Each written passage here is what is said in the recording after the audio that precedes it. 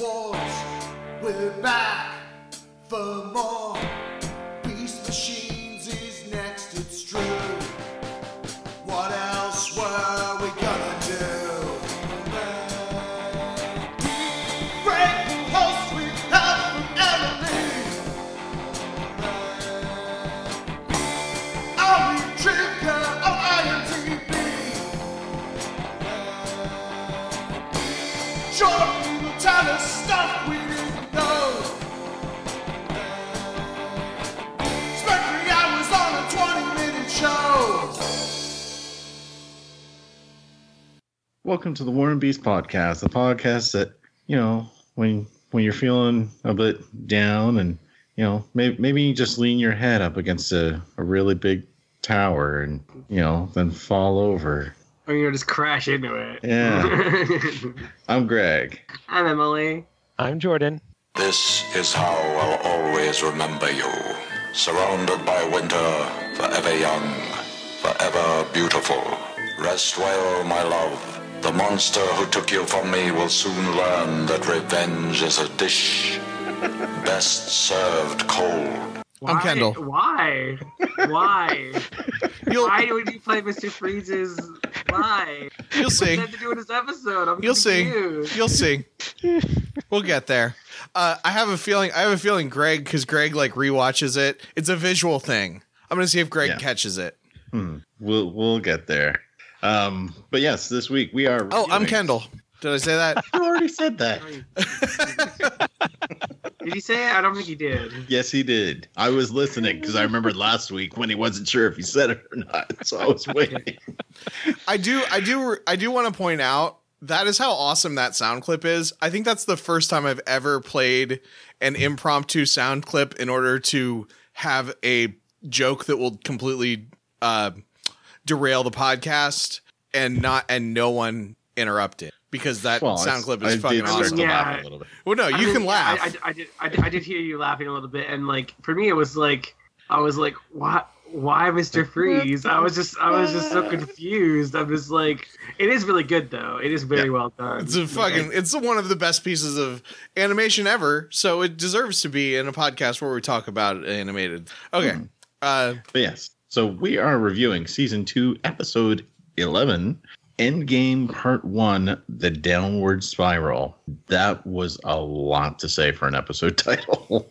And some would say an appropriate title, as I've heard. Yeah. I mean, the downward spiral already started happening for this series a little while ago. Well, even in the reader's question, there was I liked this episode.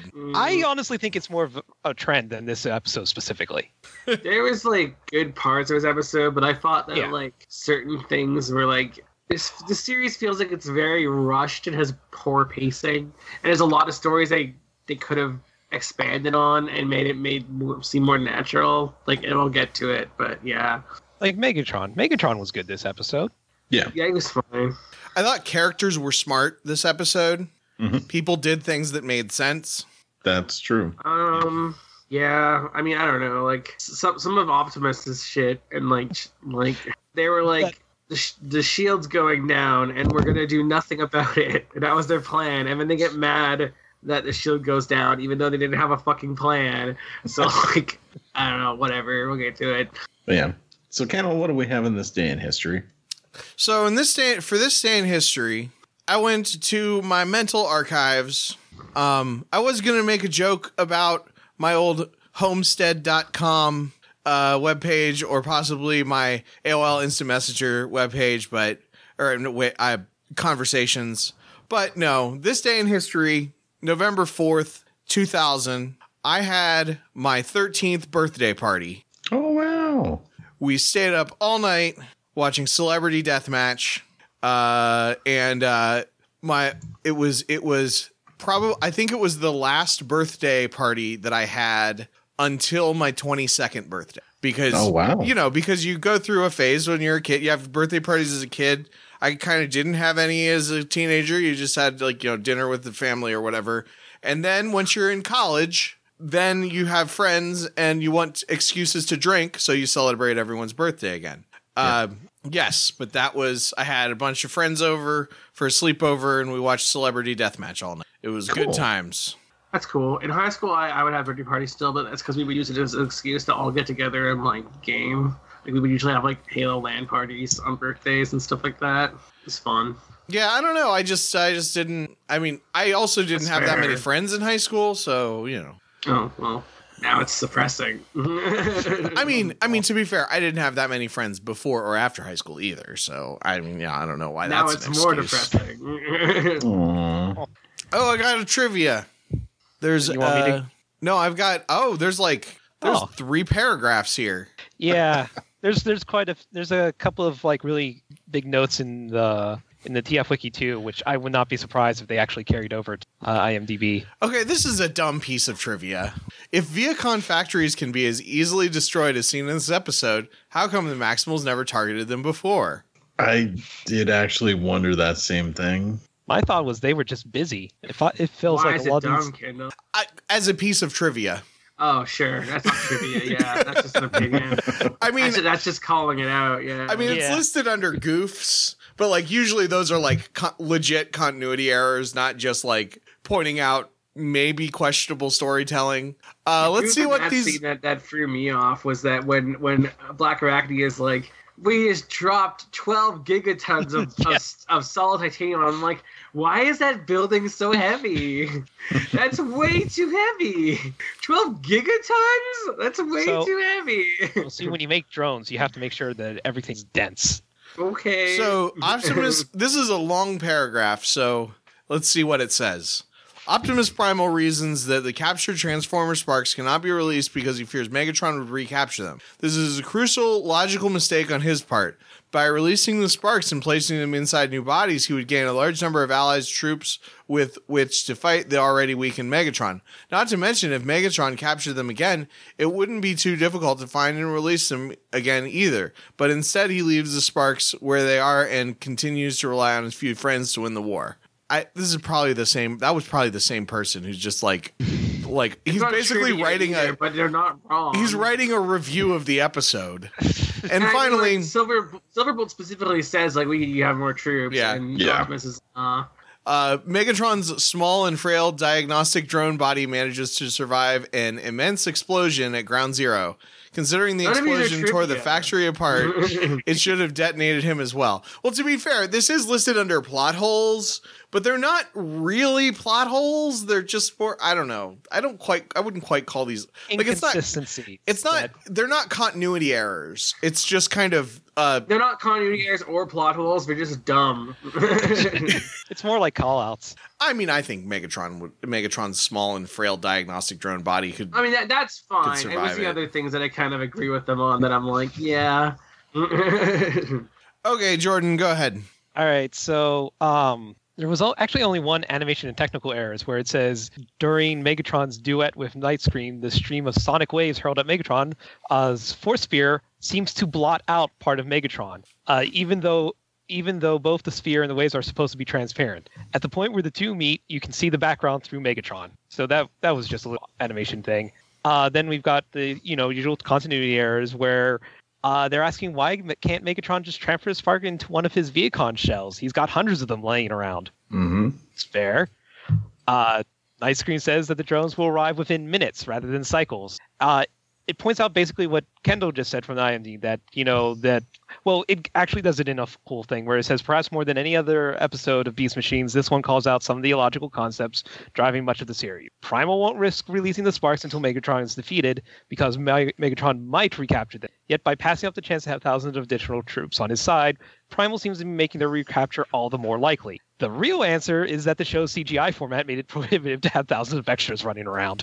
That's true. So I'm going to defend Optimus here. I mean, I'm not saying that he's totally right.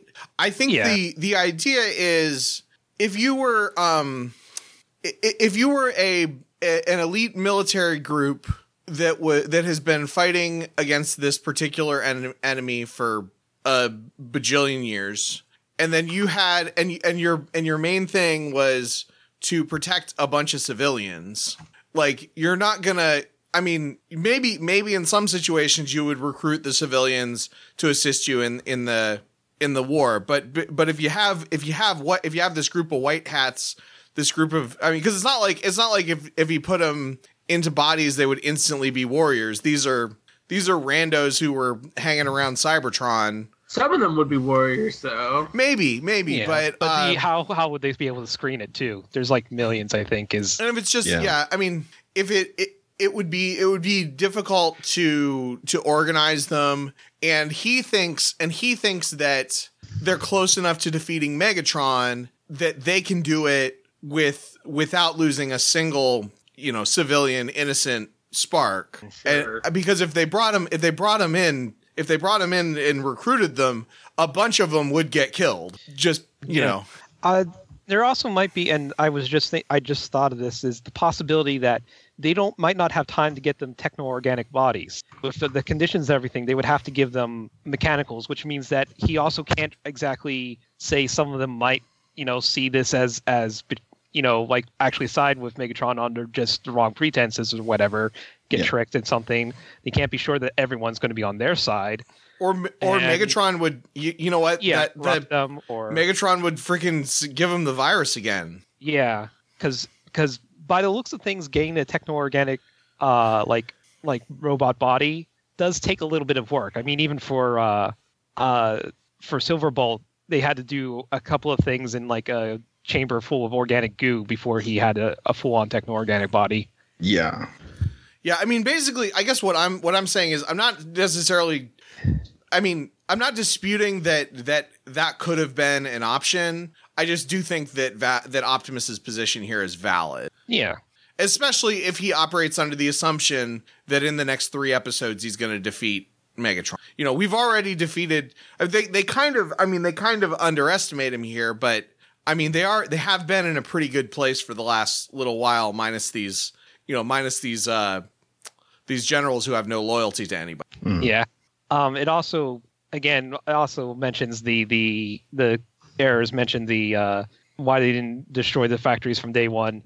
It also points out though that the real life answer is probably that it'd be a short show if they did. True. Then it goes on to say the Maximals' backup plan is what exactly? None of them seem to think about cutting the Viacons off at the source until Silverbolt proposed it as a spur of the moment plan. Well, is this the first? I feel like this might be the first time that, because most of the other times that there have been a bunch of Viacons, it was either they were just there in the first season, like they just had a bunch of, and then in this season, Megatron kind of laid low. They didn't show the Viacons being built in the first season. Yeah. They didn't show them being built in the first season. And then in this season, the bulk of them... There was one episode where we saw tanks being made. That's what I was talking about. Yeah. Oh, okay. Well, that's what I said. Did. Yeah. I didn't say sorry. Did. I said did. Sorry, but I mean, the bulk of the bulk of the Viacons, I think, were around. That first wave of Viacons was around when the Maximals were still getting their shit together, or when they were, I don't know what they were, when their memories were erased or whatever. But and then Megatron, like, they made a point that like he kind of was laying low for a little while he was building the bulk of this Viacon army. And then that sort of has been dwindled. This, it seems like, is the first time that we're like, in this episode, they were making them and then sending them into battle, and making them and sending them into battle, and sort of using, he was kind of just throwing them at a wall infinitely. I feel like his strategy is different in a way that cutting them off at the source makes more sense in this episode than it would have in a previous episode. Mm-hmm. And also, we just haven't, I mean, it's true, we haven't had time. It would be a stopping the Viacon, destroying the Viacon factory. It would be a, go after a Yerk pool, or let's, try to do that. Like it would be a, let's try to win this portion of the war, when every single battle in this has been for all or nothing. I was going to say that that the note continues that to talk about how that apparently Optimus' backup plan was just to sit around on the ship and wait to get shut down. Also, that Cheetor bizarrely claims that they had the Viacons on the ropes after Rattrap pulls the stunt. That doesn't make any sense at all. That was shown during anything to help. Well, if they'd had more time, I mean, I don't know about Viacons on the ropes, but I think he was just kind of trying to be a dick. I mean, you got to remember, at their heart, all these characters are assholes. So they're not every single thing they're going to say is going to be totally based in logic because they're all terrible human beings. That was really. They did have a backup plan. Their backup plan was that they were going to get the weapons online, and had they had another 36 hours of being able to absorb the blasts before that shield went out, presumably they would have been able to figure out a way to get the weapons online. And it also finally mentions the thing about Megatron surviving, but the last thing that we haven't talked about at all that is under the continuity errors is that basically when Rat Trap does his little trick, why didn't he leave a little note for them to grab the little disc, which we'll get into. If I wasn't thinking about that though. Yeah, I think I'm surprised at them for not Yeah, I guess maybe she wouldn't really know what happened. Maybe she was unconscious at the time or whatever. Possibly, yeah. Well, that's why this episode's so great, because I didn't see that coming, and Megatron was smart enough to figure that out. It's they were Rat Trap figured out a way, did a clever thing, and then Megatron did another clever thing in response. They actually kind of did smart things instead of just everyone being dumb, which is a lot of this show. Then for continuity dates, it points out that although he's shown glimpses of it before, Megatron's goading to his enemies, maniacal laughter, picking a body purely out of irony, and seemed to indicate a large reversion to his Beast Wars personality. Yes. Then they add, "It's about time." Yeah, I felt that way too when I heard it. The continuity ends with little bits about gadgets and powers, like Silverball's wrist-mounted communication system, perhaps Rat Trap's gizmo they invented in Savage Noble. They talk about what Megatron did to upgrade his diagnostic drone body, which we'll get into, or at least I want to talk a bit about when we get to it. Obsidian has a flip-down visor that can transmit data, and his hand can retract and double as Gatling guns. Yes. And then finally, for an interesting trivia bit, we have when Botanica is launched, back to the surface, those on board are the only ones who are allied with the Maximals since the start of the Beast Wars. Oh, yeah. Yeah, part of the original crew of the Axelon. Yep, very true. And that's pretty much all we have from the TF Wiki. Okay. Well, getting into the... Wait, hang on. Was Silverbolt once a Predacon? Yeah, remember? Oh, I remember. Anyway, so yes, getting into the episode, we do get a flashback to the previous episode, just going over the previous events of how the Maximals liberated the Spark, so to speak. Megatron coming back in a drone body, and then we open with a crap ton of drones coming out of a factory, getting built. Very long shot I found of just seeing these drones getting built. And then we see Megatron, who is, he's examining a blueprint of the Grand Mall and seeing a picture of the Sparks. And he's like, we need to go on the offensive now. And then we get Obsidian just sort of looking at him for a moment. And he's like right now. And he's like, yes, Megatron. Yeah, that was weird. Why is Obsidian supposed to be really smart? Why would he? Yeah, it was a bit weird. Yeah. Obsidian is dumb. I think they said he was smart once, but he's dumb. I mean, show, don't tell. Yeah. And of course, my stream just froze up on me, so now I am trying to bring it back up again. Podcast. Yeah, lovely. Just lovely. So we go inside Megatron, the Maz Eye, the Great Maz Eye, and we see the Sparks, and they're just chilling. Yeah, they're sort of zooming around. Around the Spark. Yes, and what do the Sparks look like? They looks like Sparky sort of thing. Maybe it's a later scene. Well, didn't we skip the little part where once they leave, Megatron's like, I have to quickly build myself a new body, but I can't use... Yes, there is that. And there is a little hint as to what he is looking for. As you sort of see some blueprints rolling across in front of his face. And one of them looks relatively familiar, if you're familiar with the previous series. I don't know what it is. But as soon as I have it, I'm like, oh shit, is he going to find...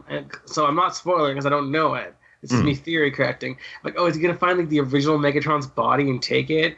or like is he gonna get like Optimus's? That'd be even cooler if he like, took over like Prime's body, because that would be like more of a like a slap in the face. But like I'm assuming it's a character, especially with what you just said from G1. But I'm hoping it's Megatron or Optimus. It is a character that you have seen before. I will say that, but I will not go any further than that. But yes, right. You are on the right track. We want to keep it a surprise. Yes, but yes.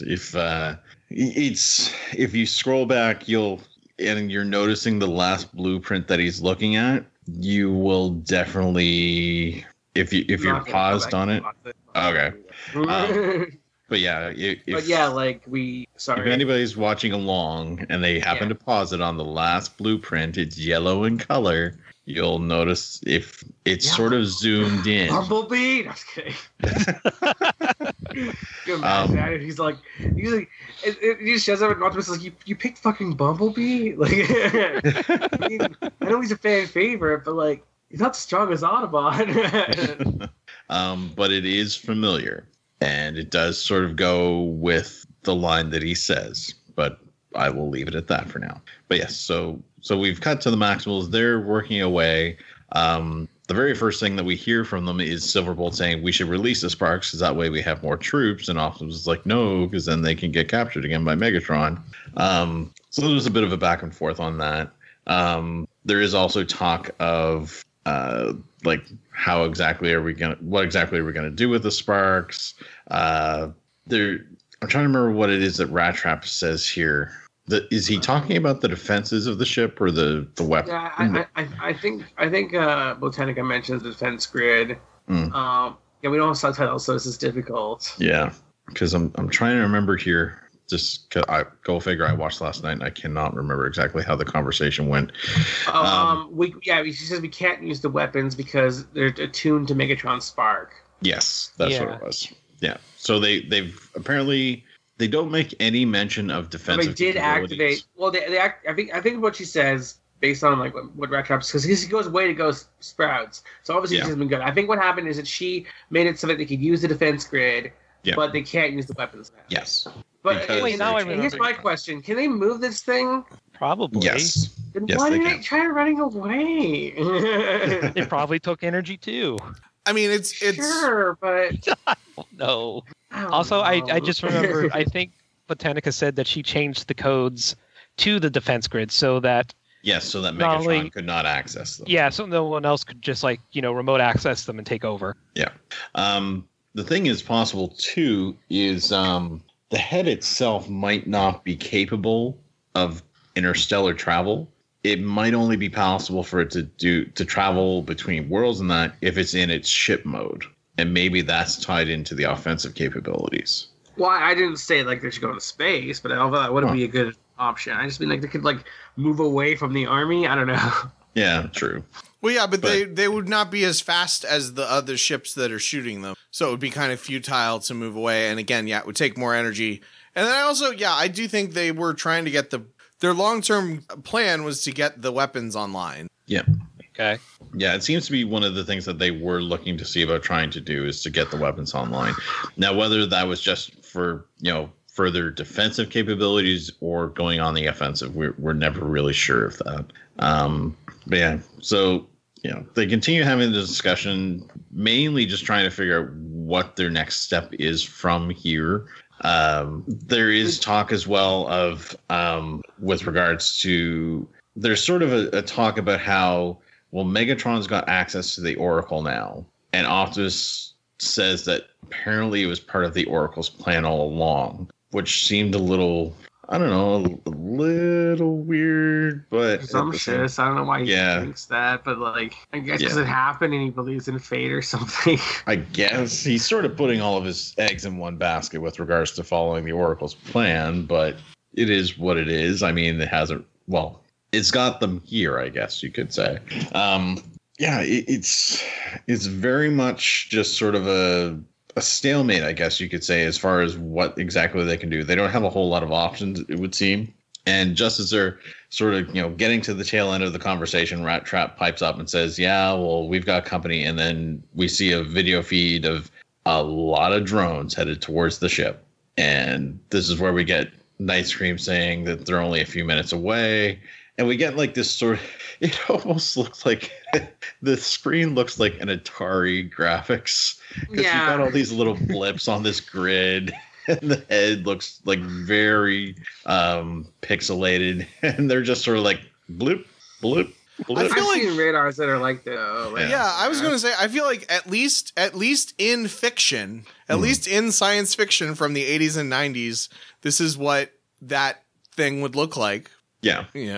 But I thought I was somewhat tickled by that. Yeah, it's cool. And cool, Rat Trap's like, yo, we got this stuff, we can remember these, and it fooled them before, and they're like, oh, they're gonna fall from the same trick, and he's like, I never said it was a same trick. Yeah. And then he like turns into Black Arachnia. Yes. Yeah, because Optimus at first looks kind of PO'd with him, and then kneels down, and then his face is like, what? And then Rat Trap's body just turns into Black Arachnia. Which is fucking awesome. He puts it on them to illustrate this, because that's how it works. It's like, if you have it on you, you'll start seeing other people as a Maximal, and I think it's kind of funny that the one he turns into is Black Arachnia. Yeah.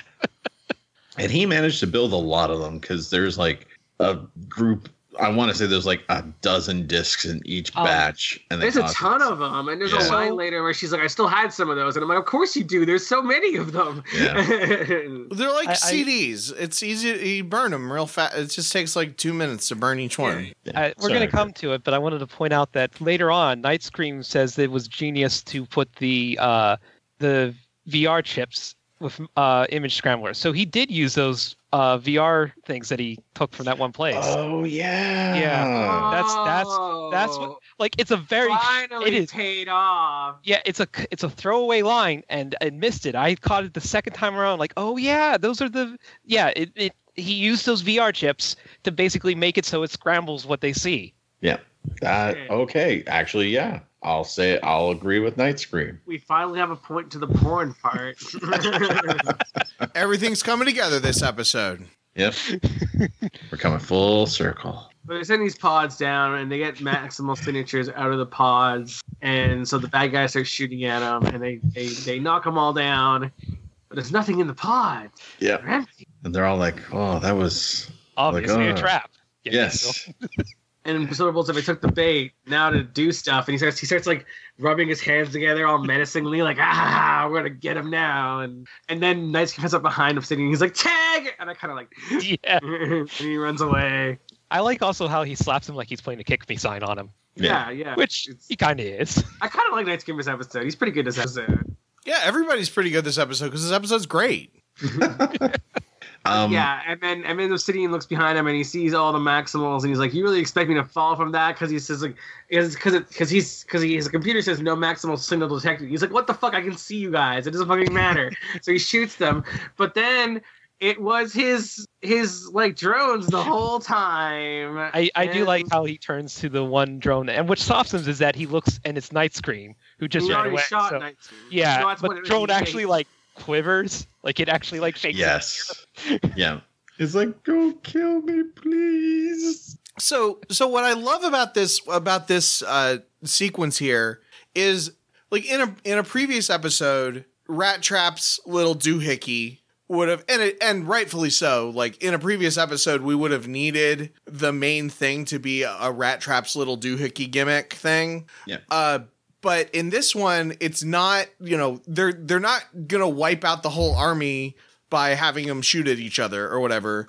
They're just, they're just kind of confusing the generals and doing it, just using it to buy a little bit of time so that they can do whatever else that they're, so they can get the shield online, or so that they can infiltrate the thing, or, destroy the other thing, or it feels like they're using it to give themselves an advantage and then take advantage of that and then push that advantage.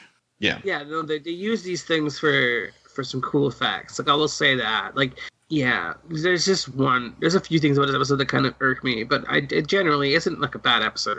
It was. We do get a instance where Stryka sort of, Thrust is tricked too, and he takes out a bunch of his drone, but then Stryka gives chase to the three of them. And The thing I never realized before now is she's not walking. She's sort of she's rollerblading. Yeah, cool. So she's like, it's almost like she's skating, chasing after them. She's like Shadow the Hedgehog of his other sheep. Yeah. So the Maximals are getting chased at this point. Optimus, Striker the Hedgehog. Yes. Optimus realizes that with them getting chased and the drones that are heading towards them, they're not going to have enough time. And Silverbolt tells them to put the shield up. I've got they'll find a way to hide. Yeah, I've got the clip. I like this moment. Silverbolt, you need to get your team back inside before we raise the shields. Easy for him to say.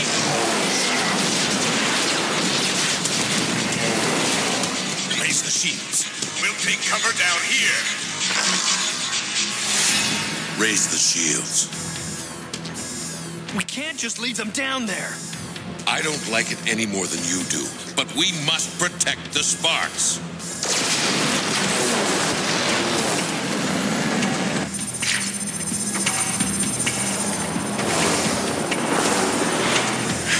Raising shields.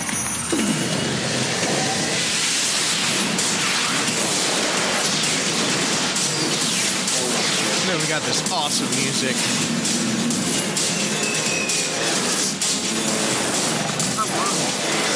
Sorry, it's a long clip.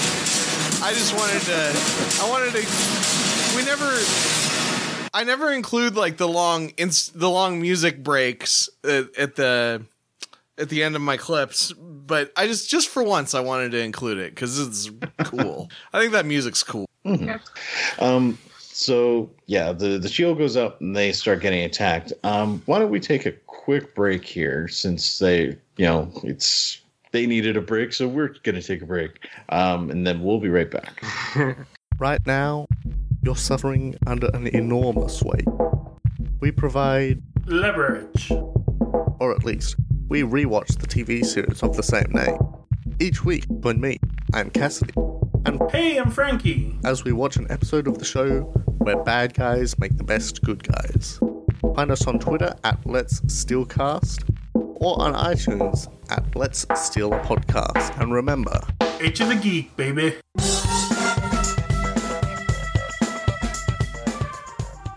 All right. I clapped so you know where it is. That's one way of doing it. Yes, we are back.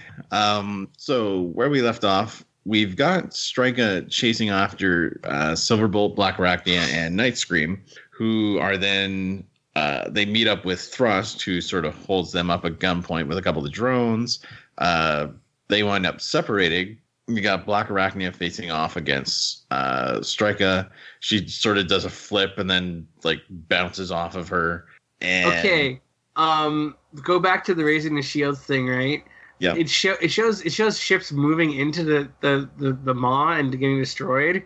Yes. If they could move the maw, they should have just moved it forward into the other ships. Yeah. And they would have destroyed the whole horde. Yeah.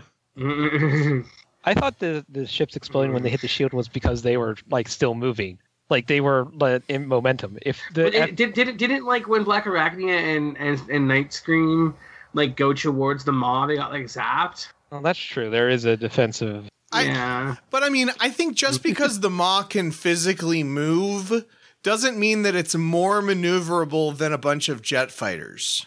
So if it moved forward, then those fighters would just not, at least eventually. Like maybe they would have hit a few more, but also every one of them that's crashing into the shield is taking out some of their power. They're at a this is just another, it's a stopgap. They're just trying to buy time until they figure out how to actually win. Yeah. And well, it sort of gets touched upon in a later episode also. I mean, admittedly, they could have just gone into hyperspace and then it would have completely wiped out the fleet, as we learned in Star Wars. But yes, getting back to the episode at hand, we've got Striker who comes upon the Maximals and winds up shooting them, only to find out that as she takes out Silverbolt and Nightscream, and we are left with Black Arachnia, who all of a sudden has the voice of Thrust. So, and as we find out, another disc was put on to Strika, who starts chasing after Thrust, and he's like, "No, not me! Don't know them, not me." What's wrong with you, crazy lady? Yeah. So it gives the Maxwells a brief moment, but then they're getting shot at once again. But they do find a sort of like a sewer grate that they are all able to transform and then fly into to try and escape. We then turn back to Optimus, Rat Trap, Botanica, and Cheetor in the ship, and we start to see Botanica collapse. And yeah, this is another bad part of the episode because they never. Okay, so she collapses because she's cut off from the organic core of the planet. That has never been an established thing that happens to her when she's cut off. Like it never gets brought up before, and it's like they just know that's what's happening. I mean, like it doesn't make like they could have had this be like a thing that was brought up earlier in an episode as like an offhanded thing to set this up, but nope. It just happens. It's like this part here is a little bit like the story's just playing Calvin Ball at this point because it's just introducing new rules that no one knew about. Well, I mean, I don't think it's that out of left field. I think it's a little bit. That they should, if it was going to happen this quickly, then they should have probably acknowledged it prior or. Yeah, like somebody if they know should the have. Thing that she can do, yeah, somebody should have about that before putting the shield up. Yeah, I mean they didn't. Obviously, they didn't think about it. Like somebody should have. If it was going to be this clear, somebody should have suggested that might happen, or they should have kept her down on the ground or whatever. But I mean, I also don't think it's that out of left field because she does clearly have a connection with the techno-organic core. That's why she can like teleport through the ground. Mm-hmm. And get visions. That was just a plan ability she had. But I mean, like, yeah, I don't know. It just seems like they could have said, like, before they put the shield up, that, like, we must hurry because if I'm cut off from the organic core too long, like, that would have been enough. Like, but it just, I don't know. It also seems very damsel in distress tropey. Like, no, I don't think this is my favorite part of the episode. And the way that Rat Trap reacts to it, and like, I know they've been building them up as like liking each other, but he goes from like liking her to like being madly in love with her in a split second. I mean, he would have done the same thing. I mean, no, but it's the things that he says. Like, there's something like, I can't remember the exact line, but he's like, I would much rather deal with Viacons than losing you. Like, the things he says are very romantic and like it's something that would have been like if they built up their relationship 5 episodes ago and they've been like slowly getting closer, then it would be like it's not earned. This isn't earned. The story I feel like it's tastes a little bit better. It's as earned as anything. I mean, it's not banging us over the head with it like it was with Black Arachne and Silverbolt. That was way more earned because that was a gradual thing that happened like over the course of a whole season. I know. It was over the course of 600 episodes that were super boring and terrible. But I thought all the Black Arachne and Silverbolt stuff was awesome. Yeah, I didn't. But I thought with this, I actually liked this relationship a little bit better because they did like a couple things in a couple of episodes, and we only have so much time. I mean, Botanica was introduced. Sounds like you just don't like romance. And 2/3 of the glad that it got out. It got done with quickly. And not I mean, I think that you don't. I think that less is more. I think that Empire Strikes Back is a better movie than Attack of the Clones because of that. Because the love story in Empire Strikes Back is very subtle, but is still. This was not that though. It's not really like they had an angry kiss once. No, this was and that's what happened. And now they're boyfriend and girlfriend. This was though, it's not Empire Strikes Back. What it is it's Attack of the Clones skipping all of the awkward love scenes where you still get that there is a relationship budding here, but we don't have people, talking to each other awkwardly for 20 minutes. So I don't know. I think it's and also it's just, I mean, it's shorthand. It is tropey shorthand of the male female characters that don't get along and then have a moment, it's like It's Xander and Cordelia in Buffy. Like, it is leaning towards those tropes, but it uses those tropes so that we can, as sort of shorthand, as we know, because this happens, they're gonna end up just doing it already. You know, they had one. I think it's good. They had one bad. Scene. It needs to be paced, but no, I can't agree. It's just simply that. Like, I've already explained why I don't like it. I don't know. I'm explaining why I like it. I'm not saying you're wrong to not like it, but I like it. I think that, and then also this gives Rat Trap, who doesn't get a lot of chances to be legitimately heroic. It gives him a chance to be smart, and he has been that they have been playing him up as the smart character for the last few episodes, which I really like about that with his character. And then he actually is heroic. Although I don't feel like he's necessarily. I feel like this scene could have been good if it was earned, but I don't feel like it was earned. It could have been good, and like I get what you're saying. I mean, like, it's cool that he has a chance to do something heroic. Yeah, that's cool, but it didn't get earned. Yeah, I feel. I mean, I just disagree. I think it was earned. So that we can agree to disagree. Move on. Well, Mommy, Daddy, are you done fighting? We're not fighting. We're discussing. Never call me mommy again. Just to throw my 2 cents in, I do feel it was a tad bit rushed. I would have liked to have seen it developed over a couple more episodes. So I do see where you're coming from, Em. At the same time, I do understand that we had a limited number of episodes. So it makes me feel like, again, we've already touched upon it. It feels like they were trying to throw a lot of stuff in to sort of wrap things up. And it's very hit and miss to me. But we'll get more into that once we're done reviewing the episode. We'll review the episode once we're done reviewing the episode. Yeah. So we return to Black Arachnia, Silverbolt, and Night Scream as they're trying to radio into Optimus and not having any success.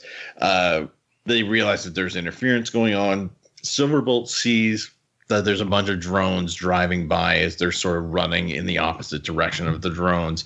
And they're saying, with all these drones, it's, creating so much interference, and with them getting attacked, we need to try and do something. This is where Silverbolt gets the idea, well, let's cut them off at the source. And so then they start running off. We return to the Maximals on the Grand Mall, and Botanica is really not doing well at this point. Rat Trap is very concerned and wants to try and do something, but Optimus says that they can't lower the shields even for an instant, because obviously then the ship is going to get attacked and there's just and then the sparks are going to be destroyed. With that being said, power's getting drained on the shield anyway. They don't have a whole lot left. Rat Trap sort of takes it upon himself that he's going to figure out a way to get her through. He grabs a little device off of a dash. Apparently he's going to try and match the frequency of the shield with the device to try and get her through the shield and get her back onto the planet. And really, a thought occurs to me right now. They could have substituted Night Scream for Botanica, and then we would have avoided this situation altogether. But... Well, I mean, I don't think the idea of Botanica needing help and Rat Trap saving her is bad. I just think that, I already explained. I just think it was too much. But I do like Night Scream kind of being he kind of kicks some ass here, and he does he has some funny lines where he's like, this is like him inching towards Spider-Man level of teen rather than shitty annoying teen, right? It's not as good as Spider-Man, obviously, but it's inching towards that rather than being a John. What's that character's name that they compared him to in the wiki? John Terminator. Connor, yeah, John Connor. Yeah. So he's moving on from a John Connor to say a Tobey Maguire in Spider-Man 3 when he's got the symbiote. No, he's better than that, I would say. So it circles back because we were talking about Venom on the break. But yeah, I like Night Scream. Yeah. So we cut to the group that are planet side, and they've managed to get to the factory that the drones are being created in. They're sort of sneaking in, and as they're moving about, they're thinking that they're doing a pretty good job. then all of a sudden, boom, spotlight. And we got the Megatron shadow in the spotlight. He's like, you really did not do a good job of sneaking. So Black Arachnia tries to hit him with her web. He just like tilts out of the way. She manages to web Silverbolt. I thought it would have been really funny if she just shot him and he died. That would have been really funny. No. Megatron does some good fighting for what he's got. Yes. So Megatron manages to zap this web line between the two of them. It sort of causes the two of them to like sort of get pulled together and then wrapped up a little bit. So they're on the floor. And they're on the floor and they're staring each other in the face, and it's all like, this is like, I mean, should we make out? I mean, it's kind of a fight, but it's definitely a millisecond moment. Hey.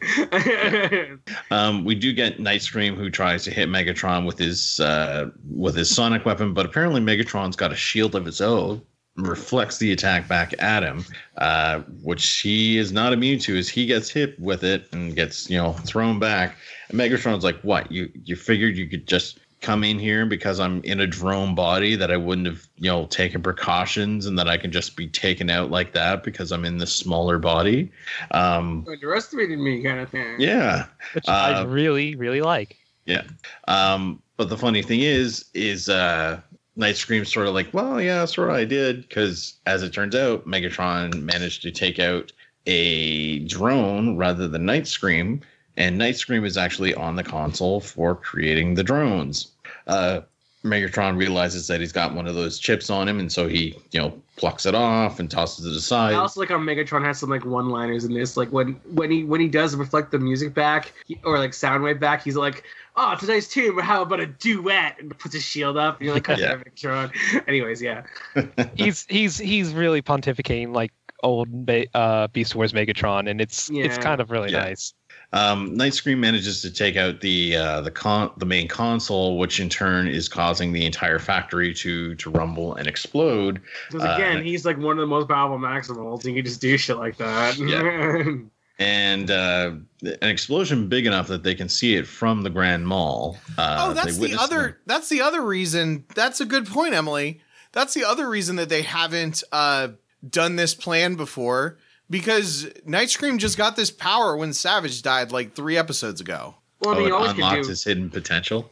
He could always. You mean like it's more powerful now? You're saying? Yeah, because he could always do that. Okay, yeah. I mean, fair. Yeah, I mean, he literally says, so "Here's Super a new Saiyan. thing," and then does the exact thing. Oh, so it's sort of like when Krillin died and Goku went Super Saiyan. So now, it's just like now Nightscream has unlocked his Super Saiyan potential. Mm-hmm. I gotcha. One of the many times, like again, they kind of compared it to Gohan in that question, right? Yeah. And we were like no, it's not anything like Gohan. I don't understand why you would possibly ask that question. I believe that is what we said. I don't think I said it that mean. I didn't say you said it that way. I said we as a group all said it at the same time. God, it is a reversal of Gohan. How's it a reversal, though? Well, when you think about it, because Gohan witnessed a robotic Android 16 get destroyed, which unlocked him going Super Saiyan 2. In this instance, we have a robot witnessing an organic dying, which unlocked his hidden potential. Oh, I see now. Yeah. There you go. Clever. Uh-huh. Yep. There you go. I'm tapping the side of my head. I got it. I got it. By the way, just as I said, the scene with Megatron is still one of my rather favorites. I like when Nightscream calls out. He's like, he doesn't like, he's like Mr. Megatron, I'm actually over here. Like he actually just was goading him that he was over there. Calls him Mr. Megatron. Yeah, here. and I like him. And when he realizes it and pulls the disc off, there's just the movement of the drone of him just like shaking with anger is hilarious. It's like, and he throws it down and Mr. Wilson. Yeah. That's just who I was thinking of right there.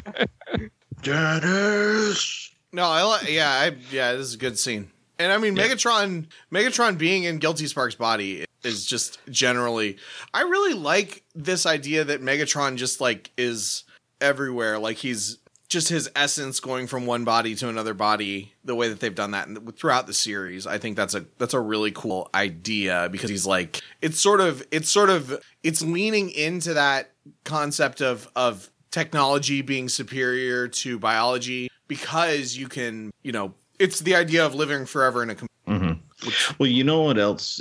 Now that you mention that, when I think about it, because he sort of referred to organics as like a virus or a blight on the planet. And when you think about it, a virus moves from body to body. Yeah. So it's almost like, he's despising, like he's become what he's despised. Like he's this entity that will move from shell to shell, exhausting its usefulness until he moves on to the next one, until, he can ultimately get to his goal, which, when you think about it, is a very organic sort of thing when you think about viruses and that sort of thing. But with that being said, we still got like 7 minutes left in this episode. We get Silverbolt, who manages to have finally radioed in to Optimus and the others, and he's like, we took out the drone, so you won't have to worry about that anymore. And Nightscream pops his head in. Nah, I took out the drones, motherfucker. Yeah. And then this is where Black Academy is like, yeah, we just dropped, like, what did she say? Exact number? I get just here. I think I'm going to be 3 gigatons, but even that's way too heavy. Yeah. Yeah, a lot of weight. Gigatons? Like, how much is a gigaton? I mean, she may have been exaggerating. And she probably was. It just seemed like... Well, giga, you're looking... Well, mega is supposed to be kilo is supposed to be 1,000. Right, a gigabyte is like... It's 1,000 megabytes, so it's a billion. Yeah. Yeah, so 1 billion tons. So I think she might have been exaggerating a little bit. Exaggerating, because it's like, that's a very heavy building. Yeah, that building would have been exhibiting its own gravity, so Cybertron would, like, the building would have been drawing the planet to it. But yes. But there's still drones that are attacking the ship, and the shield is gradually getting weaker. He was like, now we just have to take out the drones, and it's like, wait, that's actually still pretty hard. Yeah. And of course, with power getting Wait a second. I just realized something. I had a theory that it would be relevant to this. When I was watching, don't tell anybody, but I was watching the 1984 cartoon the other day. But when they go to Earth, they talk about Earth being very flat, because like the assumption and the way that what I took from that is that Cybertron, the planet, must be smaller than Earth, small enough that you can kind of experience the curvature more directly, and therefore it must be really dense. So the idea that something would be billions of tons, if the planet is incredibly dense, and that also explains why Transformers are like strong and stuff. Yeah, maybe they use a very dense metal, and then also like tons is because they didn't say metric tons, they just said regular tons. That's a measurement of weight, not mass. Yeah. So if the gravity is very high on Cybertron, then maybe tons is not as dense as we thought it was. Yeah, it has been pointed out that Cybertron looks kind of small for a planet. Yeah. Yeah, that has been mentioned before. It's like King Kai's planet. Yeah. Which explains why Nightscream is so strong. Because he grew up there. It's like living in 200 times gravity. Physically strong. He just has a really huge gun on his back. Well, it's like, okay, so it's like in Colorado and you jog in the mountains. And you get used to the lower oxygen. Yeah, you get used to the lower oxygen, except for with weight. But he has really strong lungs. Yeah. Okay. Yeah. Yeah. So yeah, I keep going back to Dragon. God, I don't know. I'm just in a Dragon Ball mood. Yeah, I should guest on Hiffle. We're re-recording an episode of Hiffle because it wasn't good. We recorded at 4 a.m. and I was inebriated from a party and it didn't work out. So we're gonna re-record that. We'll try to get see what happens. So we've got Cheetor, who makes mention that the power reserves that they've got in the ship are starting to get depleted because of the shield. We then turn our attention to Botanica, who is now in a pod, and we have the device that Rat Trap had earlier with a little light blinking on it. He's watching from a monitor in the main console room as he, I guess, is preparing to send her down. and he hits a button. The pod shoots out, and then it hovers in the air for a moment as I guess it's trying to acquire the frequency for the shield. The light goes green, and then sure enough, it passes through the shield and heads toward the ground. Along the way, though, it's shot and starts to smoke and whatnot. But then we've got the other Maximals on the ground who notice the pod, and we get Night Scream and Silverbolt who manage to sort of grab it in the air. They're trying to slow its descent. Yeah, and they're doing very well. But Night Scream says like it's too heavy, and I'm like, no, you guys are doing great. What are you talking about? Like, well, they can't slow it down enough. I mean, is the idea. Seemed like they were. Yeah. At first, but it's really heavy. You can hold something for half a second. Yeah, I mean, but then they drop it in one of Black Acne as webs, and that further slows it down. And yeah, Botanica's fine. Yeah, she comes out. She manages to get her, her roots replanted, and we see the color go back into her as she's like, no, I'm. It makes more sense to me too. Is when she plants her roots, it's like, but that would mean that. Yeah. Just being in there would make her be separated from it and not the shield going out. So I don't know. I'm confused. Yeah. Sadly, I was going to say maybe the roots just help speed along her convalescence. Fair. Yeah, you can be she has a Wi-Fi connection with the core, but then when they put the shield up, it blocks their Wi-Fi connection. Yeah. Well, that explains why they couldn't communicate with them. Yeah. Yeah. And then but then she plugs her Ethernet cable in and it downloads healthy into it. Yeah. And then a bunch of Rat Trap's relieved to see what happened. And then a bunch of drones show up and she's immediately like, peace. Like, time to book it. And the others run away too. So I really liked one thing that I really liked because this is a tropey thing to have, especially a female character be put in danger and whatever and blah, blah, blah, damsel in distress stuff. They very easily could have had her almost die, like they thought she was dead and then she wakes up or something like that, or like just sort of drug it out. But it's because they have a lot. They're trying to get a lot into these last few episodes, but they did just, she got down there and it was like, is it okay? It was like just for a second, you're not sure. And then she's like, no, I'm going to be okay. And then she's out of there. She's safe. We're good. We can focus on the other thing now, which I really appreciated. Sadly, we didn't get after 10,000 cycles, I'm free. But, that's just me. I saw that and it would have been funny. Well, that was more of a trash orb than a trash dumpster. Yeah, okay, true. So since you brought up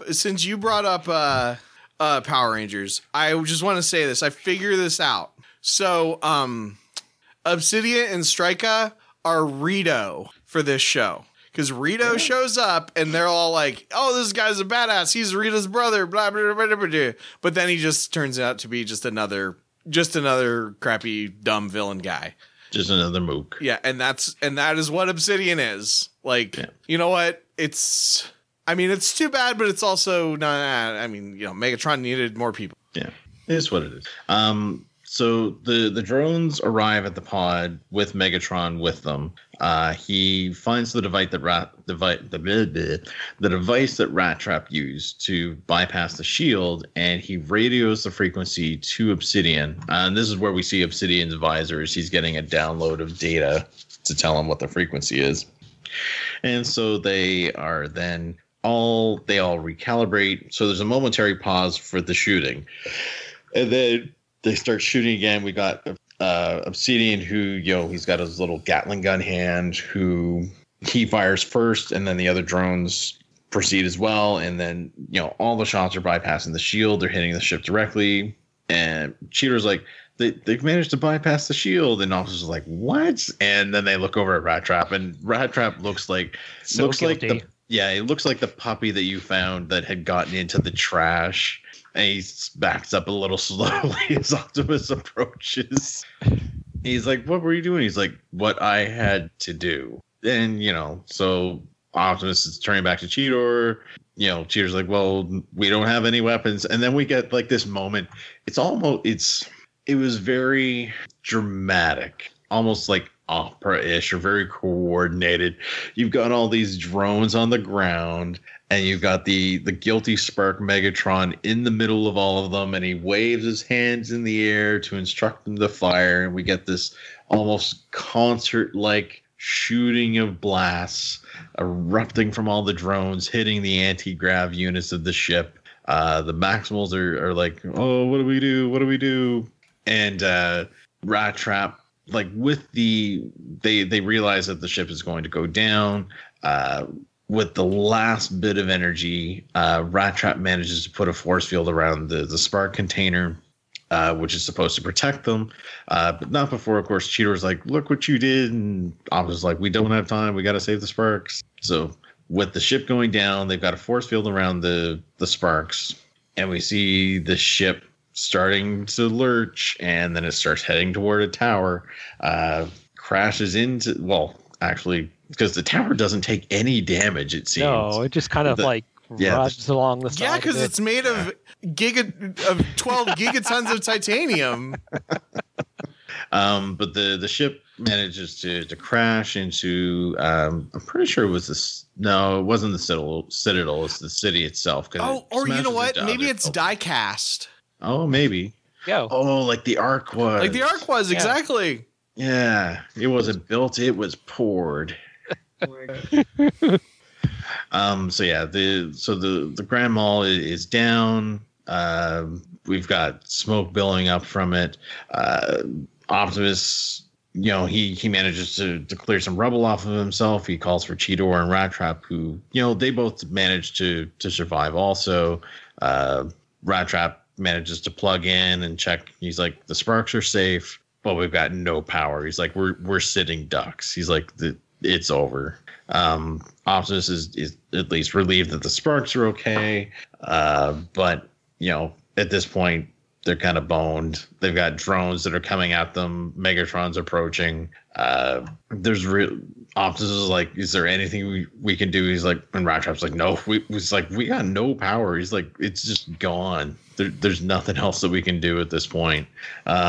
So yeah, with everybody approaching from all sides at this point, Optimus is like, I swear that, we will protect, but I swear by the Matrix that we will protect these Sparks. Megatron will not get his hands on them again. So we cut to the container, and then we start to zoom out, and we've got all these drones that are sort of buzzing around the wreckage of the Grand Mall with a literal wall of obsidian drones sort of lifting up behind it. And that's where we cut to the credits. Okay, so two things, and you can cut this out, Greg, but yep. I'm going to add to the end of the episode or something. I have the interaction between Rat Trap and Botanica when he says he's going to put her in through the shield thing. But I was too busy arguing with Emily to play it. So I'll put it at the end, and you can edit it into that part if you want to, or you cannot. Okay. But I do have the ending here. Yeah. Can you reroute the shield somehow and get them back online? With what? We got no power, no where, no how. What did I do? What was I thinking? As you said, you did what you had to do. This is it, people. The beginning of the end. And as the Matrix is my witness, Megatron will not get those sparks.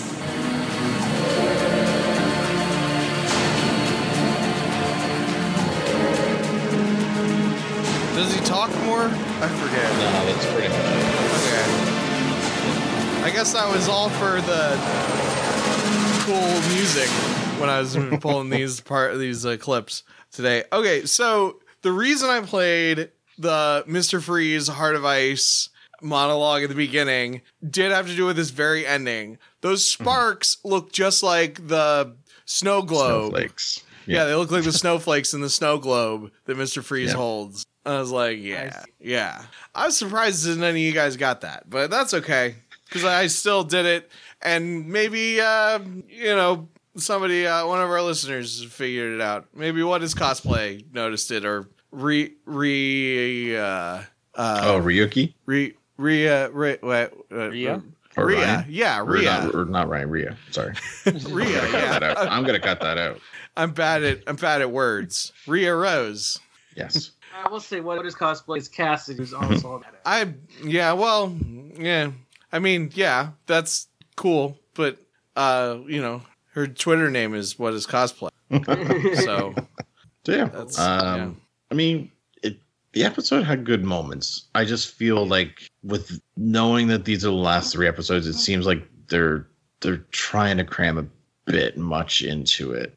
It seems, and even before we started recording, I made mention that it feels sort of like a 3-parter from Power Rangers. It feels like there's some stuff that we really did not need, which makes me feel like we probably could have had this done in 2 episodes if we hadn't added a bunch of stuff in. I love this. This is the best episode that I've seen in a long time. I am totally on board for the final 3 dealy, and yeah, I have final 2 because this is one of the final 3. Well, I mean, but I'm like on board for the 3-parter. Like, I'm feeling good. Nothing's gonna get me down. I'm sure it's gonna end strong. This series has never let me down so far, except for all the times that it did. I was wondering if you were going to try and fit that in. And also, I will say compare this to the fucking Tiger Hawk episode of Beast Wars. Like that was one of the last. Yeah. That was one of those. That was like what kicked off the final arc of Beast Wars. Yeah. Like, I mean, this is stronger than that. It's probably as strong as the end of All Time in Space at the end of season 2 of Beast Wars. It's not as good as season 1 of Beast Machines or how did season 1 end of Beast Wars? Season 1 ended with the moon exploding. Oh no, okay. Yeah. Season 2 the agenda. Yeah, season 2 is the agenda. Yeah, I'd also say this is kind of on par with that. Like the good. This is on par with the good season finales of the show. Jordan, what are your thoughts? It still feel a little off to me. I mean, it's not terrible, and there, like I said, there's some parts in there that I really liked. Just some scenes and stuff. But I don't know, something feels still a little off, and I can't quite place it just yet. Yeah. Again, it might just be something that's like taking the last couple episodes as a whole would probably make me be able to come up with the idea better. I'm really kind of at a loss this. Yeah. How about you? I mean, yeah, there was good parts in it, but also like there was parts that I thought were like a little bit like maybe not earned. I guess I think it would have been good if the parts that I complained about not being earned had been earned, and it still is good. It's just not. I don't know. It's pretty good. It's one of the better episodes of this. Mm-hmm.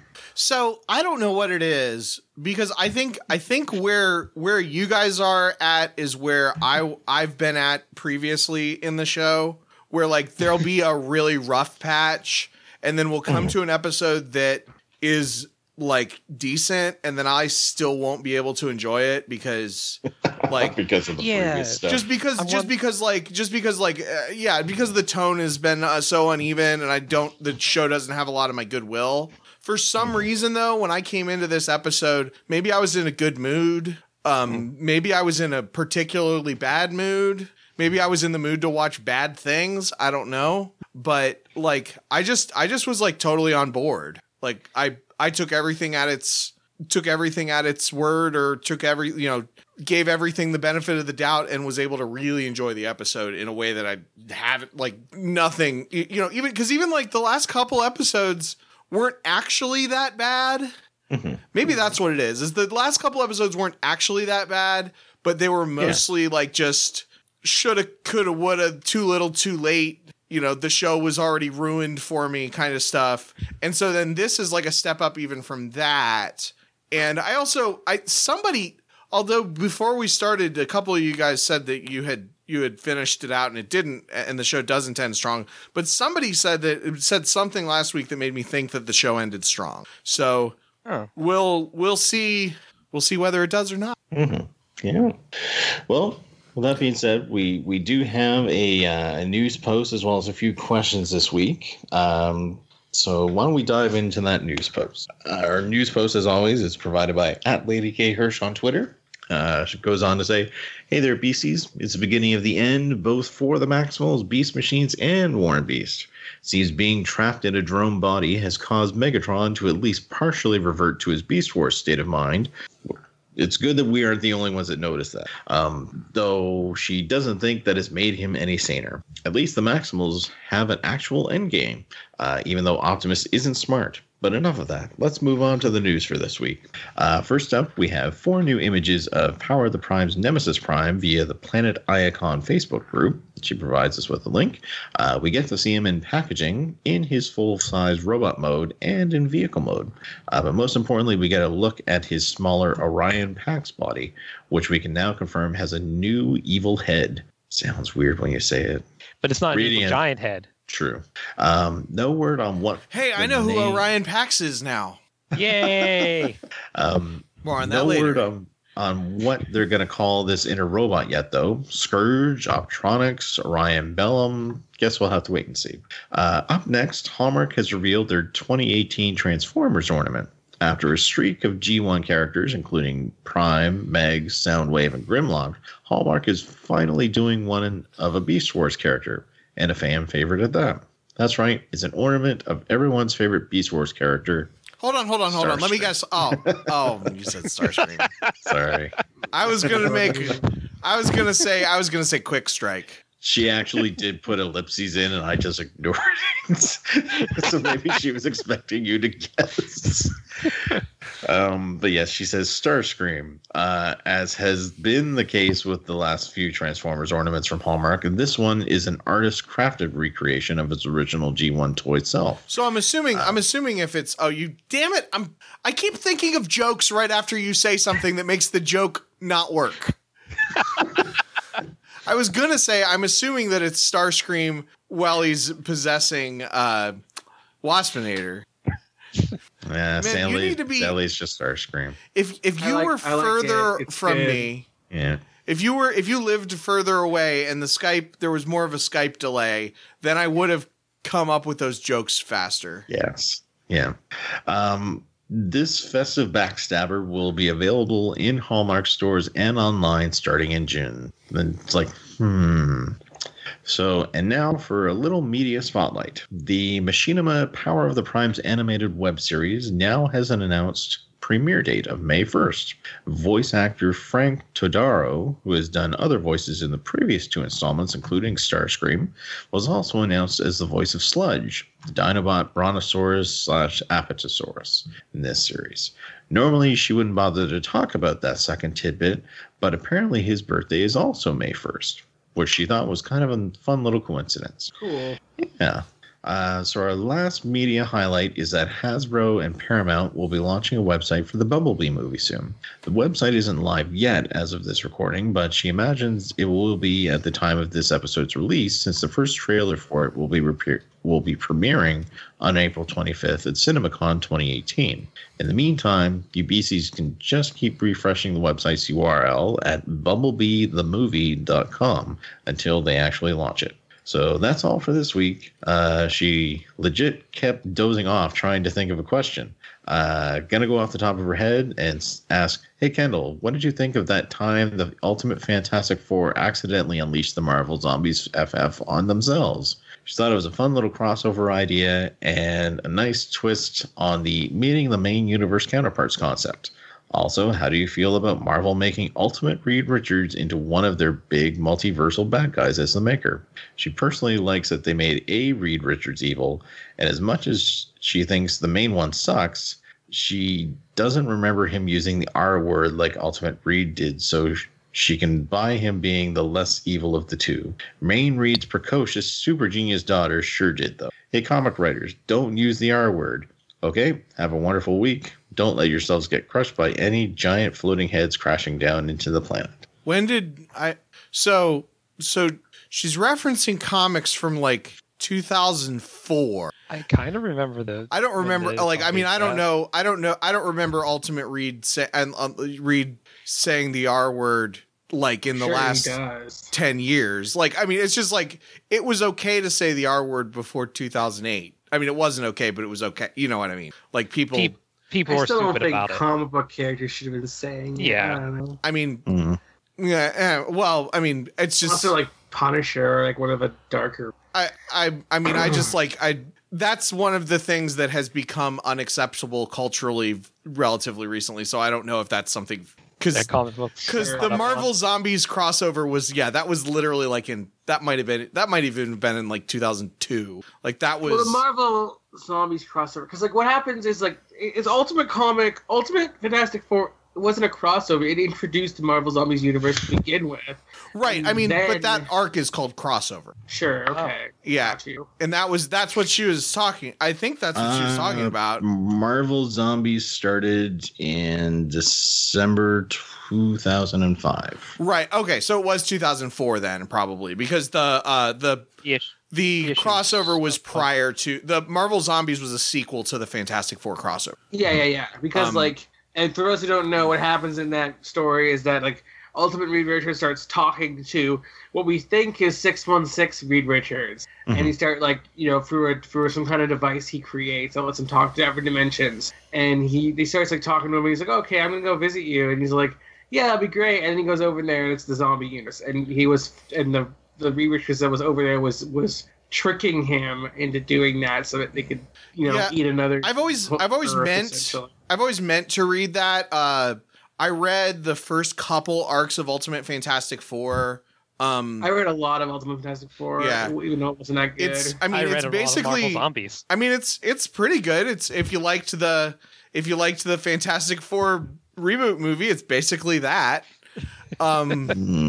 I mean, it's probably a little bit better. If you like you said, if you liked the reboot movie, it's that. If you didn't like the movie, it's not that.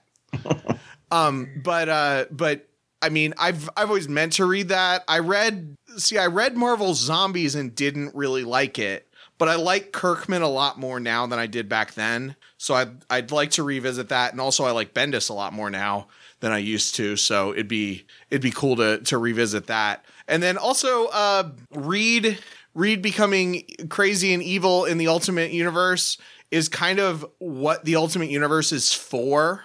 Yeah. It was, to do weird twists on characters. I mean, if you read the Ultimates, like those are some terrible human beings in that, especially like Ultimate Hank Pym and the Wasp relationship is screwed up. Yes. And I mean that's good, bad, or indifferent. That's what the Ultimate Universe is for. And I think that Hickman did some interesting stuff with Evil Reed in Secret Wars and stuff. Mostly I'm looking forward to Dan Slott's run on Fantastic Four, though, because I'm not a fan of Fantastic Four. Full stop. I'm not a fan. But I think that Dan Slott is going to do an amazing job on it, because whenever he has incorporated Fantastic Four into his works, or characters from Fantastic Four into his works, he totally gets it. And he's a huge cheerleader and a huge fan for Spider-Man. Like, he was a huge fan of Spider-Man, and then he got to write on Spider-Man. And the other characters that I feel like he is that excited about are the Fantastic Four characters. So I think he's going to do a great job there. Mm-hmm. So I just wanted to say, I don't think Marvel Zombies could top the panel I just put in the chat. Yes, I just saw it. Oh God.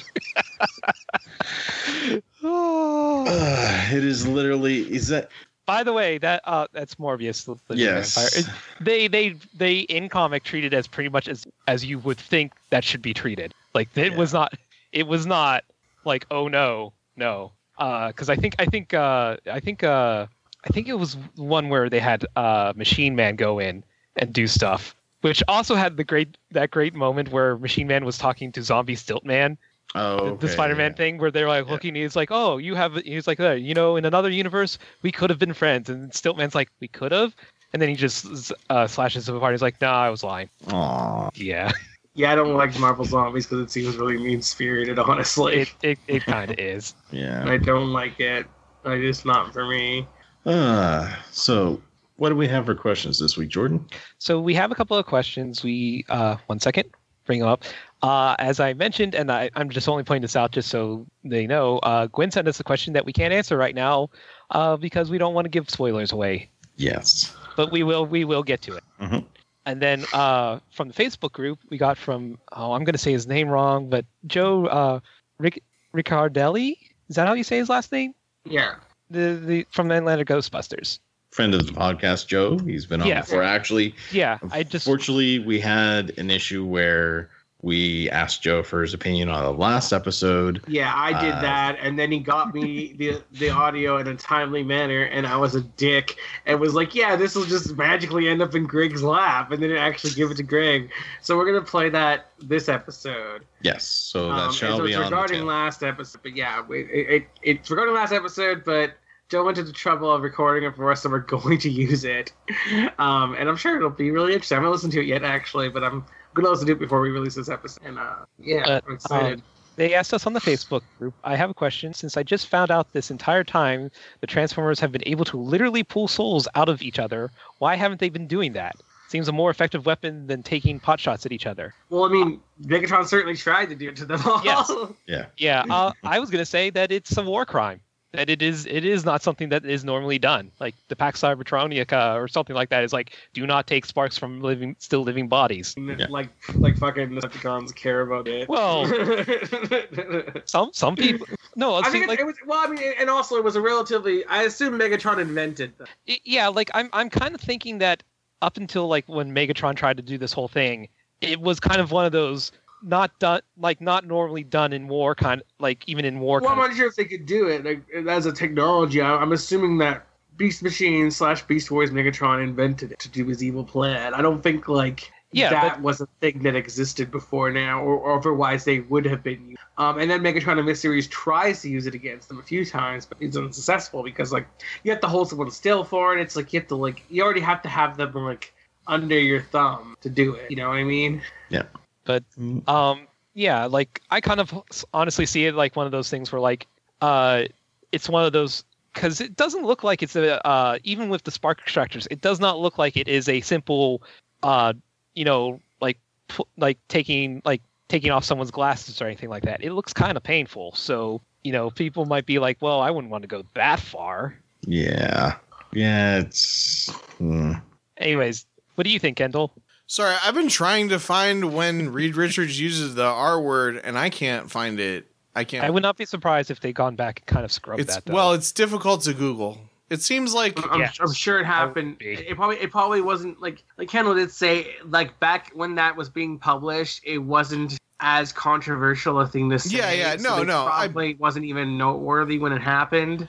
I mean, I just read a Spider-Man comic from the 80s where they refer to someone who was in the country undocumented as an illegal. They're like, oh, all those illegal. You're an illegal? Oh, well, illegals. Blah, blah, blah, blah. So, I mean, I know that that's I just the way that Casey said it made it sound like it was a recent controversy, which doesn't seem to be the case. So yeah, it probably was. She probably literally did just read the freaking crossover. The Ultimate Comics crossover series this week and expected that I would somehow know exactly what she was talking about, which is close. Recently from years ago and asked people about it. Sometimes they know what I'm talking about, though. Yeah. No, it's like I literally read the first 18 issues. I think the crossover is issue 25 or something like that. But yeah, okay.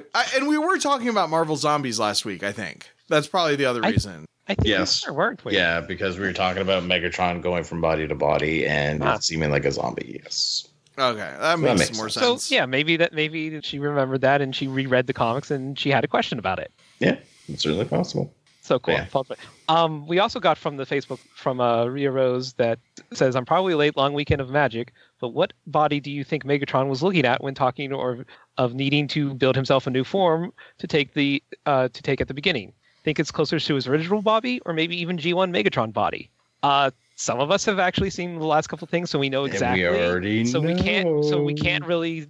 We're trying our best just to only hint and not give too obvious things. Yeah. But I think Emily and Kendall, you haven't watched all 3 episodes yet, so no, I'm not. I will honestly say that when I first saw it, before I saw the episodes, I was going, I was also on the same mind as what you were thinking of.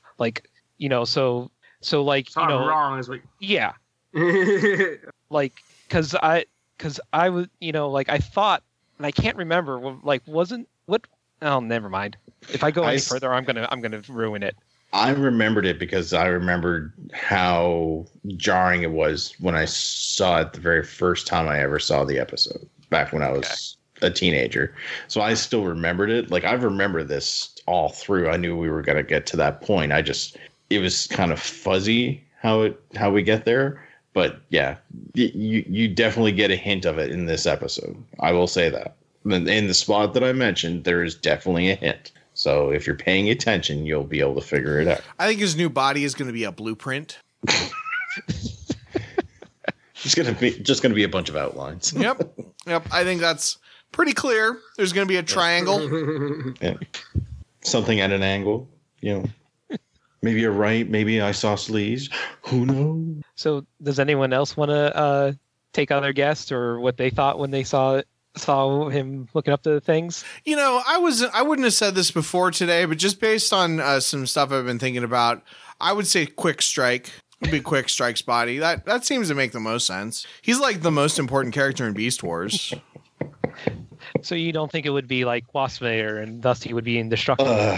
I'm going to be completely honest here, Kendall. I'm trying to figure out how I'm going to word this next statement.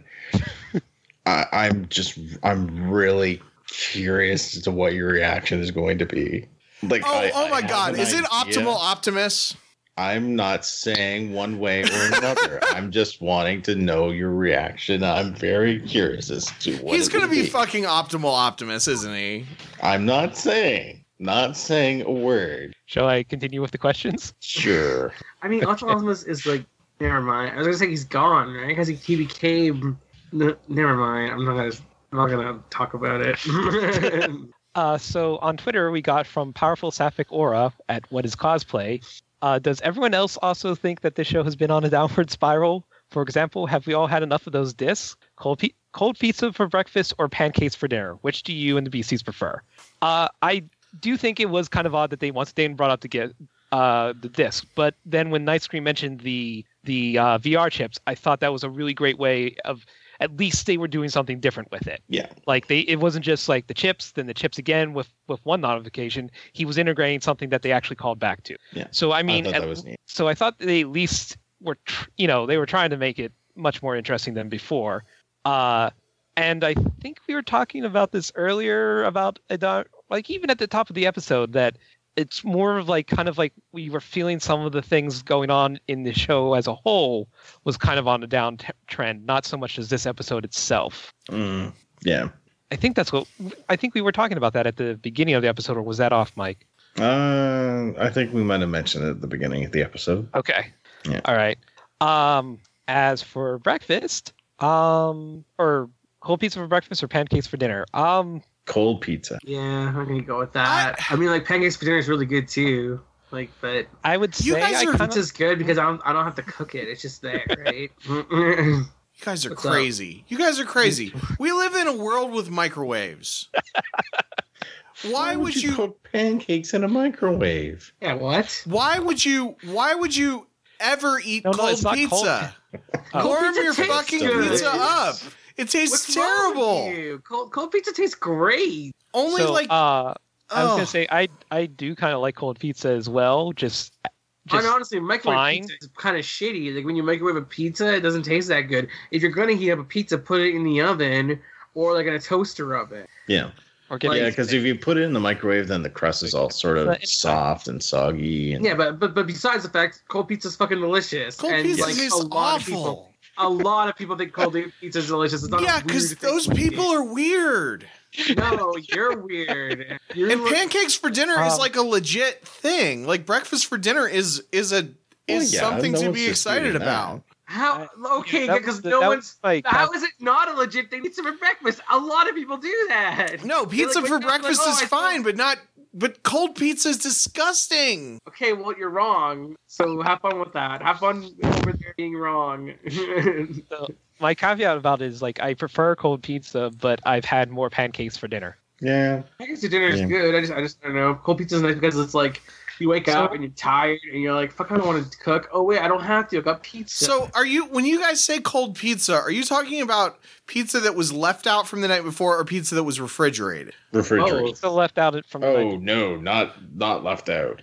I will eat it left. Well, not left out on the counter so much as like it was from an order, and then we like wrapped up and that's right. No, I will eat pizza that was left out. Because I was gonna say I could almost understand eating pizza that was left out overnight. Did you think we meant like raw frozen pizza? No, I did not think you meant raw frozen pizza. Okay.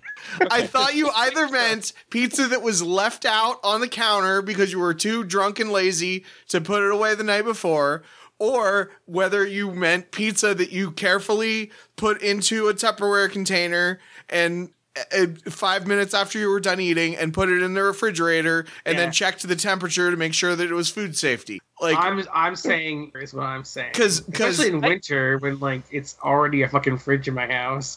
Because I will, and not just pizza, but just about summer, anything. I would not leave pizza overnight and eat it. I would like.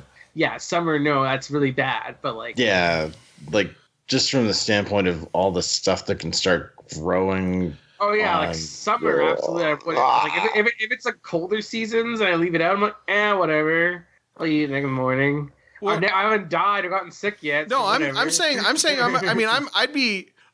can see leaving food out. I can see leaving food out and having, the little remnants of it in the morning because you wake up and you're starving and it's just like grabbing whatever. And it's like, if you're in that perfect thing, but like fucking cold pizza is so gross.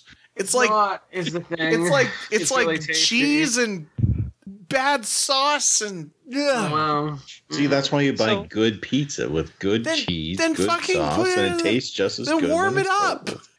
So I was going to say there is an actual like viable reason for having cold pizza for breakfast and not bothering to microwave it.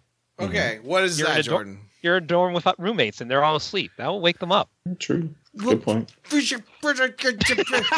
Microwave. The microwave ding, and sometimes it really depends on the room.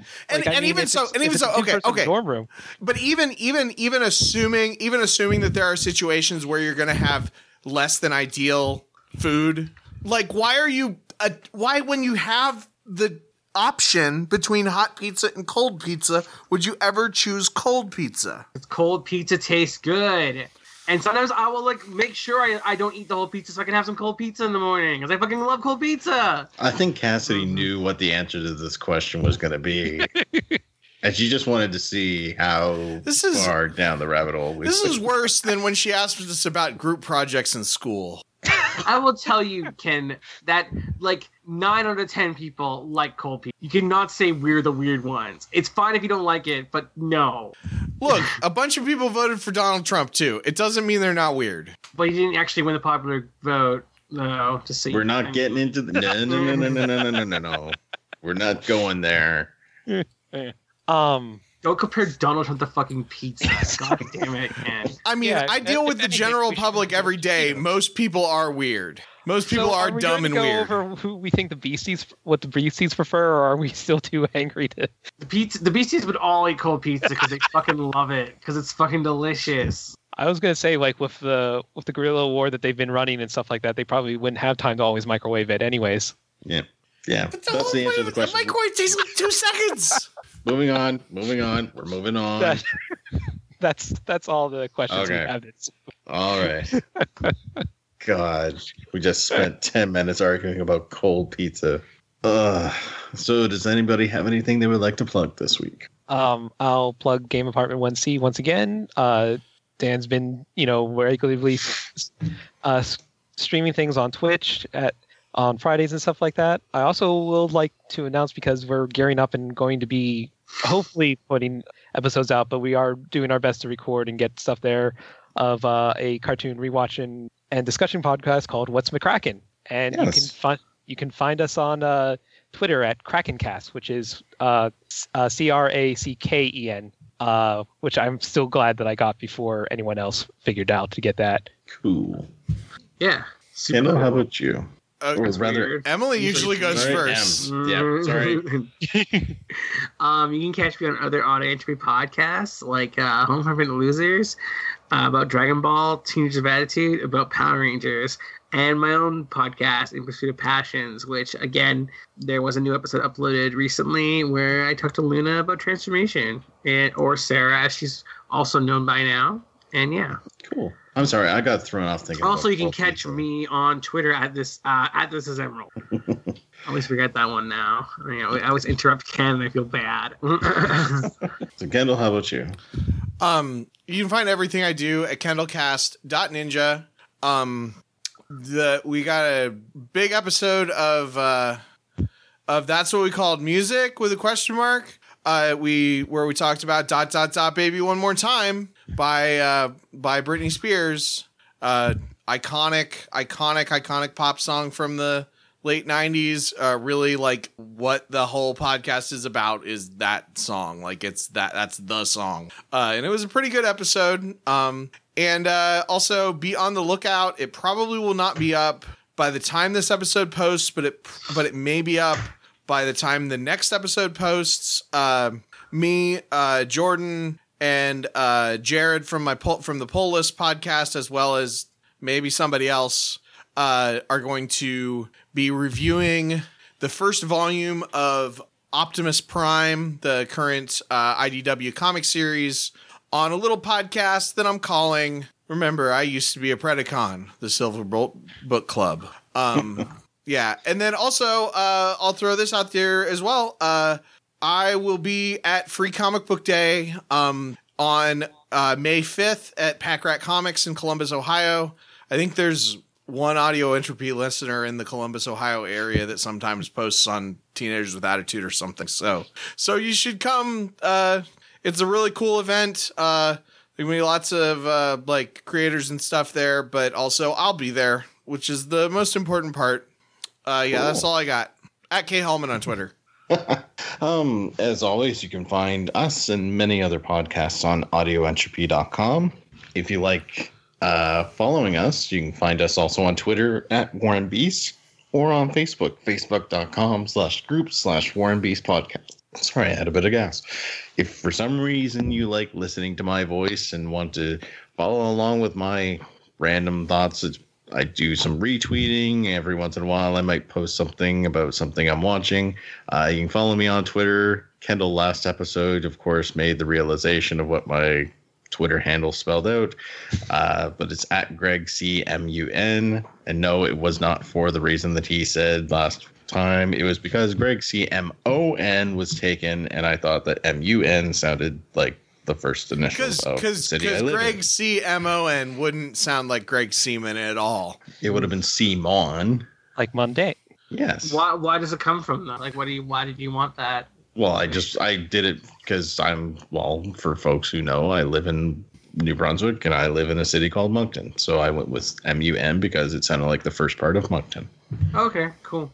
Also, there's been like a little trend on Audio Entropy folks telling like what the origins of their screen names is. So yeah, very true. So yeah, I did it. I did the hashtag. Mine is my first initial followed by my last name. Yeah. But yes. Oh. Also, Kendall, since you're going to be at a comic book convention, I'll be at a comic book, you're doing Free Comic Book Day. I'm going to be at a comic book convention in May. I am volunteering for the East Coast Comic Expo, which I'll be in Moncton.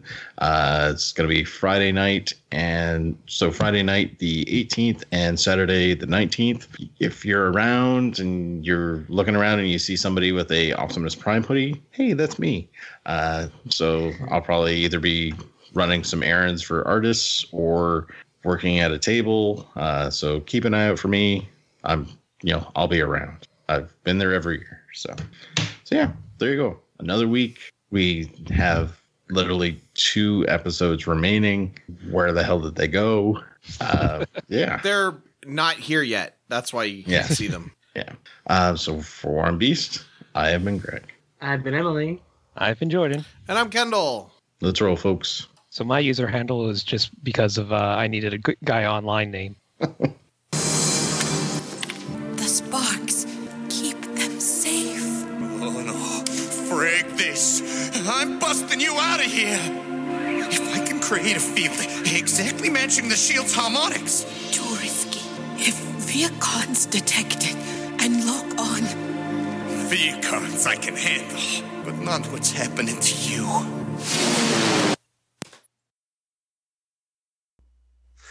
All right. Hi, everyone at War and Beast and all of your listeners. This is Joe from the Atlanta Ghostbusters. I was asked to come and chime in on this episode by Emily since it does deal with the paranormal, possession, and other such ghostly apparitions and activities. So I took a watch of the episode. This is the first episode I've ever seen of Beast Machines. I kind of dropped off Beast Wars sometime before the end of it and never picked it back up back when I was a kid. So other than the episode that I did back in the Beast Wars season with Starscream, this is the most recent Beast Wars related content I've watched. Any rate, so I guess the summary of the episode is that they think Megatron's dead. Optimus says that he felt his spark evaporate, but then his spark starts to possess a bunch of empty shells and like other robots that don't have sparks in them before Rat Trap is able to contain him in a spark extractor, which is something I had to look up, and then repolarizes him and then traps him into the next body he inhabits. So this is a pretty interesting, pretty kind of spooky plot line for Transformers. It has a lot of implications if they can just pull each other's souls out of their bodies with this spark extractor stuff. I don't know if that only works if the spark is depolarized, or if you can just do that to anybody. If so, I'm not sure why Megatron doesn't just use one of those to put himself into a more intimidating body than that weird little drone thing that he ends up in at the end. So yeah, I guess the science of everything is what I was supposed to comment on. So kind of picking up where my thoughts were back during the Starscream episode last year or whenever that was, the sparks that act as the souls of the Transformers, they seem to be able to be disembodied maybe more easily than humans can, without necessarily killing the people. So they don't. I'm not sure if they're positively, negatively charged. What they're created. If they're electric, then they'd be negatively charged. So maybe everything works kind of opposite as they do in biological creatures. I don't know. I guess technically our consciousness is electric as well. So yeah, there's implications there. But and then I guess in Beast Machines, everyone's techno-organic. So they're just combinations of organic being and like technological being. And I don't really know what that means as far as the context of the show, but I guess it was just so that they could have like cool toys and stuff that looked kind of like robots, but could still have animal parts. But at any rate, so as far as the science goes, he mentions that he needs to fight the spark, but he needs positrons to neutralize the spark. So the spark must be negatively charged. But then he uses a spark extractor instead to capture it and contain it. I am assuming the spark extractor holds its own little magnetic field to keep the spark contained, and then be able to, I guess, alter it, because they said that the spark was depolarized by the sonic scream. Whoever is able to do that. So I guess one of the Transformers is able to scream at someone so much that it disrupts their soul, and that's fucked up. And once he repolarizes the spark, then it's trapped in the next body it goes into. So he's able to do that with the spark extractor. So I don't know if it goes both ways. But yeah, as far as polarization goes, that's either giving it a positive or negative charge. So I guess, so maybe their sparks are positively charged in order to stay in the body if they're active, but then they're negatively charged when they leave the body, and that kind of works like a ghost. So like just kind of pulling from whatever dialogue was in this episode. I guess that's how I have to approach this. So I guess starting from the top, Prime thinks that, or I guess Primal. So Optimus thinks that Megatron's spark evaporated. So that, and then the ions were dispersed, but really it just went from positive to negative. Then because it was negatively charged, it was able to inhabit all these other bodies without anchoring itself. And then when Rat Trap first he wants to neutralize it with positrons, but then he decides to trap it with a spark extractor, repolarizes it from negative back into positive, and then the next time Megatron inhabits a body, it anchors it there.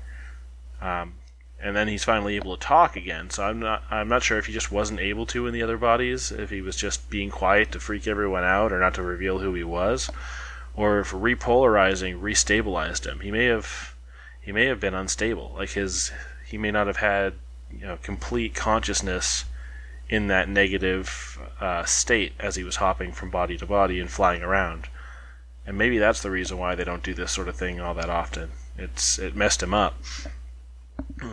But once he was repolarized, then he starts talking and monologuing again, and goes back to his old self, even if it's in a different body. So I guess that's my take on what's going on here. I decided to try and compare it to the closest analog that came to mind in the Ghostbusters universe, which is Real Ghostbusters Season 1, Episode 2, Killerwatt.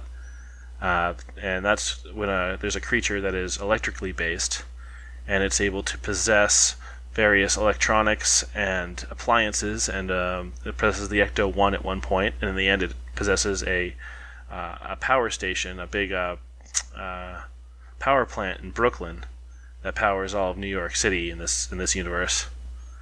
And that was about as close as it got. So but that one was, the way that Killerwatt worked was a lot different than Megatron, where instead of Killerwatt possessing each device individually, it was sending ghosts to possess all these appliances and stuff. Like it takes over a Stacy's department store, so as not to violate copyright, and then it takes over things like power lines, and it takes over the Ecto-1, and then it starts creating monsters out of pieces of the power plant and generators and stuff.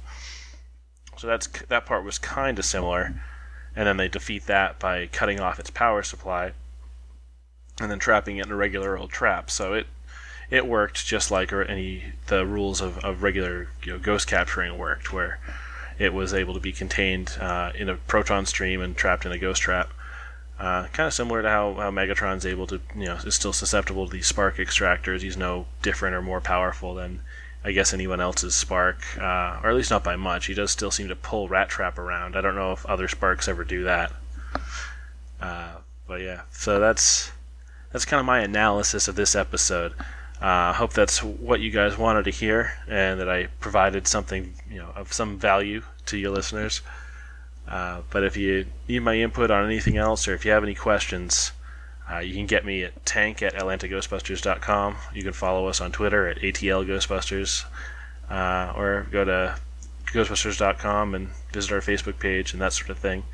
And I'm always happy to answer any ghost-related or paranormal questions from there if you like. Anyway, have a great day.